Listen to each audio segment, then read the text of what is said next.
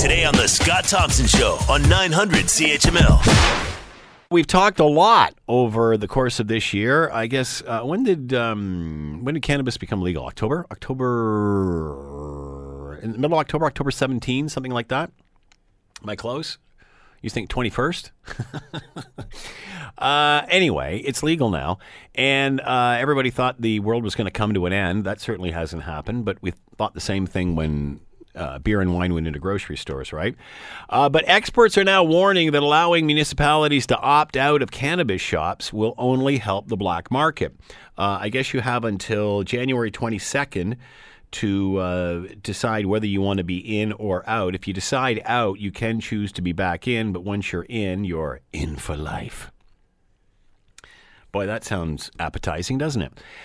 Anyway, and the other revelation that came out in the last couple of weeks was initially the Kathleen Wynne government said there was going to be 40 stores. Everybody said that was not enough. The PCs got elected and said it was going to be privatized, not through the Ontario Cannabis Store, the online method of purchasing now.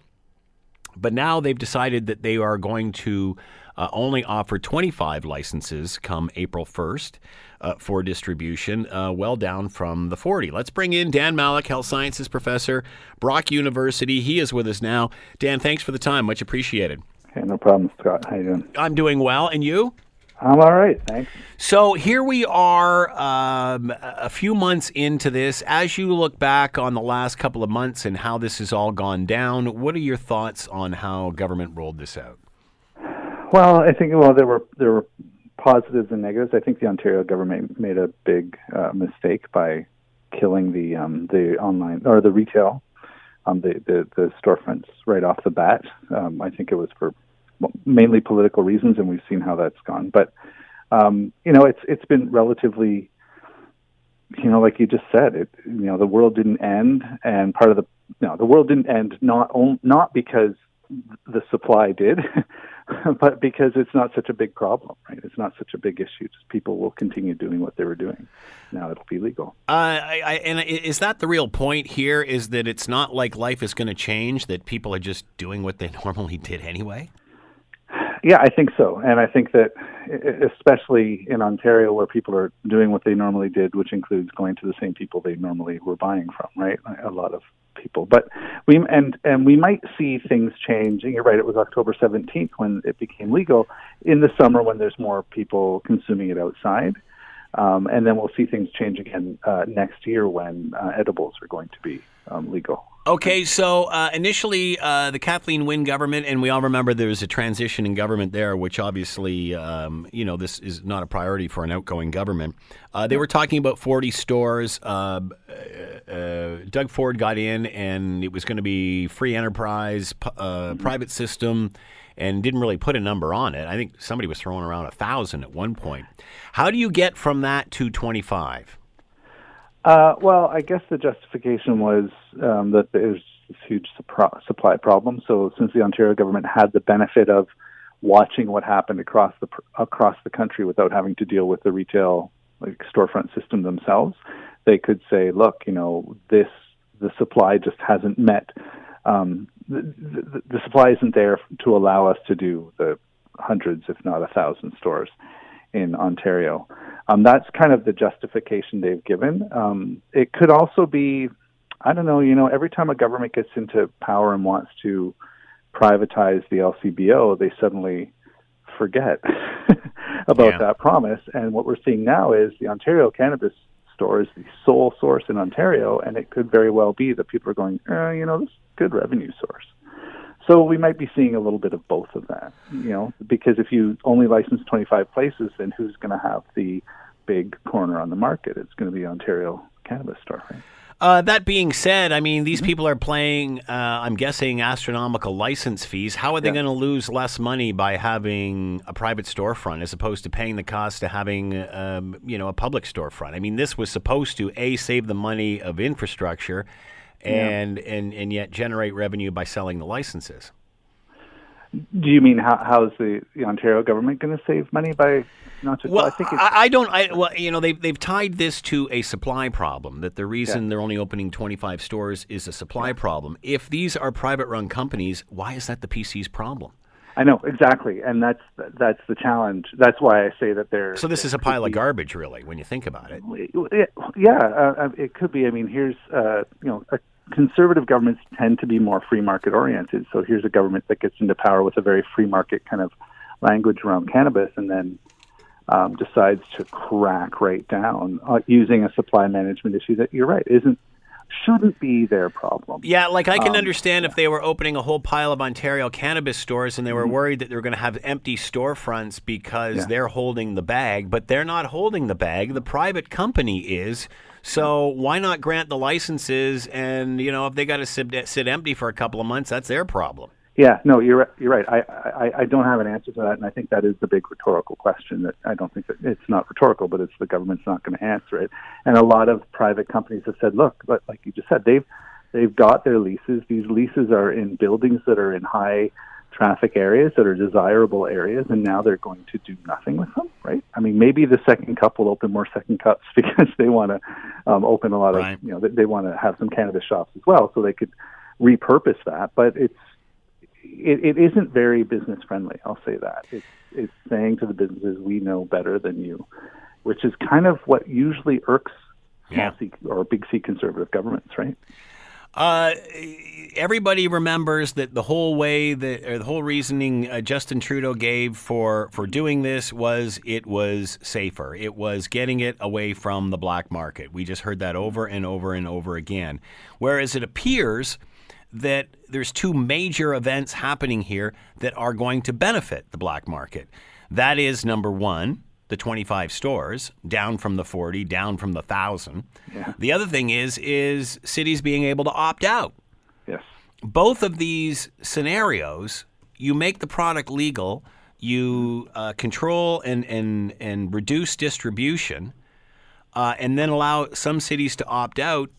The people in the black market must be laughing at this.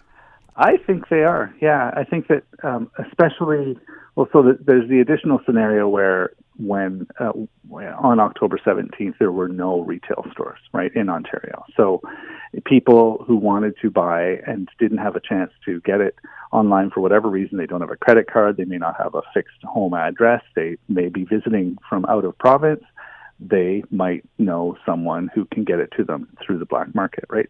So then the other thing is what's going to happen when the stores open in April. And so there's going to be a supply, what's it called? It's going to be harder to get it. And when you make something hard to get, that opens up a window, if not a door, if not a huge landscape for people to provide it illegally, right? And no matter what kind of you have to ask yourself why they just didn't decriminalize this, legalize it, and then just stay out of the business. Yeah. Because they might as well have. They could have gone that way, or they could have gone the other way, which is go all in on the retail side, which we have with liquor, and then backed away from it once it's kind of got a stable system. Once you've got a stable system going, then you can start to allow more private. You could go in those directions. I'm sure you could go fully wide open private as well. But sometimes, and this is something we've discussed back when we were theorizing about what's going to happen, a lot of times it's what the people of the community will tolerate, right? It's the provincial community or the and so Alberta has a very much a private market. BC has a mixed private public, and other provinces have publicly run systems paralleling their liquor system. And in Ontario, that was kind of what that was what was going to happen. But then when the new government came in, they decided to shake it up. But unfortunately, it seems to have been a little not as well thought out, I think, as they would probably like. And as something this contentious or this loaded and this politically and socially loaded sort of topic of cannabis legalization probably needs something a little more precisely thought out. Why would the PCs do this, especially at this point of the game? It seems like they're creating more problems than they're solving. Yeah, I don't know. Like, why not even, okay, if you want to take this slow, I totally get that. Everybody would get that. But why go from, it's anybody, it's why go from a total free-for-all to less than what the Wynne government was going to give us? Why not even pick 50? So it's still above theirs, but below their own. I have not got, and I have no clue. I mean, that could... And those sorts of things really do fuel sort of this conspiracy theory that maybe it's just they want the monopoly for the Ontario Cannabis Store. Maybe they've been listening to the licensed the licensed suppliers who have said this is what we can provide you. And because the organization of Canadian, the licensed cannabis suppliers, I guess, I can't remember the name of it, but they have said they support this decision to reduce it to 25. Which suggests that that on their end they cannot support that many more. So the suppliers are saying it is a supply issue. Yeah. So even suppliers are saying this. Yeah, it's clearly a supply issue, but it's also like you said, it's what do you do when there's a supply problem, right? And depending on your perspective as a government, you say, okay, well, we're going to let the market deal with that problem itself, or are we going to tightly control it? And part of the question could be, if we open it wide anyway, issue 1,000 licenses and let the stores battle it out, there may be more incentive to go to the illegal market from those stores. However, that's a more traceable thing. Is that a valid? I guess that would be a valid point. Is that if they open too many stores, they're worried that those stores will get their supply from the black market because the other supply is it's not where it should be right now. It could be. I mean, we're speculating on this, but it could be. But at the same point, if you've got a storefront operation, it's going to be inspected and it's going to be tightly monitored, and there's a lot of monitoring in the regulations around this. So it'll be harder for you to be selling stuff that isn't properly labeled and properly... and I'm guessing that there's more policing that is required by the province if there is independently owned stores than if it's an LCBO or an Ontario Cannabis Store. Absolutely. You're going to have more of those sort of checks and balances on the free market operators. They'll have to be inspected more, will they not? Because there's not sort of a government template that they're all going to follow. I mean, I guess there will be as far as the legalities, but from there on. Yeah, and it's the principle of what's called disinterested management when you've got people selling, who are government employees selling, but they're not directly profiting from sales, right? So they're disinterested in the profit. So, and this is the whole idea of government regulation or government ownership of retail. But when you go to a private ownership of retail, you do have to keep an eye on it because people are actually profiting from this. And so they're not disinterested. So their job is to make more money out of it by selling more product. So you do need more inspection and more other sorts of checks on that. Of course, I'm asking you questions you can't answer because you're not the political party. But, if you've gone from way up where they were down to 25 stores, why not just have them OCS stores? Yeah. I think that would be too much of an about face for this government to say, oh, yeah, you know what we were saying about... and we're going to use Wynne's plan, but less. Yeah, that's not going to fly. Yeah, because we thought it was pretty bad to start with, so we're going to make it worse. And how do you like that? Yeah, I mean, it's really tough to go that far. That when you get into a government ownership system, it is really there's an ideological switch that flips right from being left to right or right to left in that respect, right? So you can at least still give the free market language, even though you're tightly controlled. It's more of a command economy than a free market. And I think that this is what they're doing. They're sort of stuck in this dilemma, right? The dilemma partly a result of the fact that they didn't open stores on October 17th, and partly of the realities of the supply, which is, and they're right, that it is a problem that the federal government created by not ensuring there was enough supply to start with. Canadian press saying in recent weeks, several municipalities, both rural communities and major urban centers such as Mississauga, west of Toronto, have chosen to reject cannabis retail stores, saying they want more control over the number and the location of shops before they consider opting in. Some have also said they want more time for public consultations. Are these valid concerns by the municipalities? I think so. I mean, this gets into the idea of, I don't think it's a good idea to opt out at all. And I think that the people who have been saying this, and I'm one of them, have said, it just encourages the black market. Yeah, it does the opposite to what the government is planning. Yes, but it does. There is something, as I said earlier, about the sense from the community, or what the community will tolerate. So the location. Should the government be saying this is where the store will be? Should the community say, it might be close to that school, but the students are on the other side of, or whatever. Like the people in the municipality would know better where, what would be a good place for it, one would think. However, the issue of consultation is a tricky one, right? Because is it just the loudest voices get to be heard, or is there a more representative consultation going on? And that's where I think you're better off with municipal governments doing an extensive consultation than the provincial government just saying we're going to open it wide.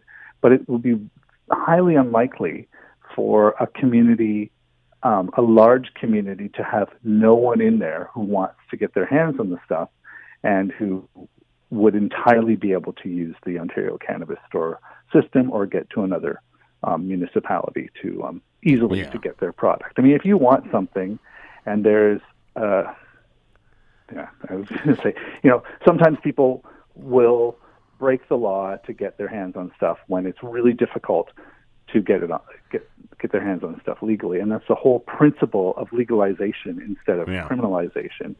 Is that you want to make it accessible, even if you put restrictions on it. People would rather do the legal thing as long as it's not too difficult.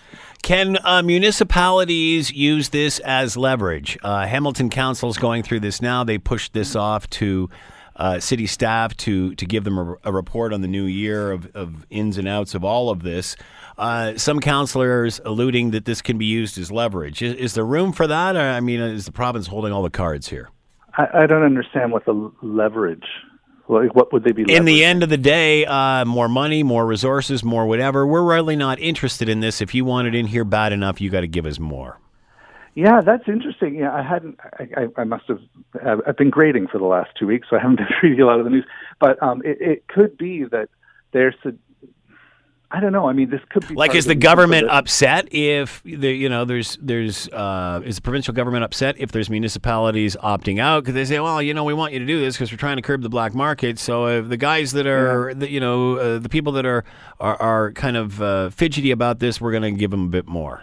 Yeah, it's tough to say whether they'd be upset. In the one respect, it could be a reason for limiting the licenses to say, you know what, there's only 25 of these. So if you guys want to start to leverage this, you're just not going to get a license off the bat. Yeah. But the other side could be, if you don't want to open a store, well, that's going to further enrich the Ontario Cannabis Store system, right? Because I don't think there will be a problem finding 25 places and communities where 25 stores could be placed. Right? So if there is 25 in Ontario, do we just believe that these are all big corporate sort of entities, or would these be mom and pop type shops? Yeah, it's tough to say. I mean, it sounds like a lot of bigger companies are. Well, first of all, it's supposed to be a lottery system, so it could be the mom and pop shop. Yeah. But it does sound like there are more big retailers who want to get in on it, in which case I don't know if you can buy and sell these licenses once you get your hands on them, but there could be this. It'd be interesting if there was like a cab license. Yeah, exactly. It'd be like a cab license. It's worth a fortune now. Well, not now, but was at one time.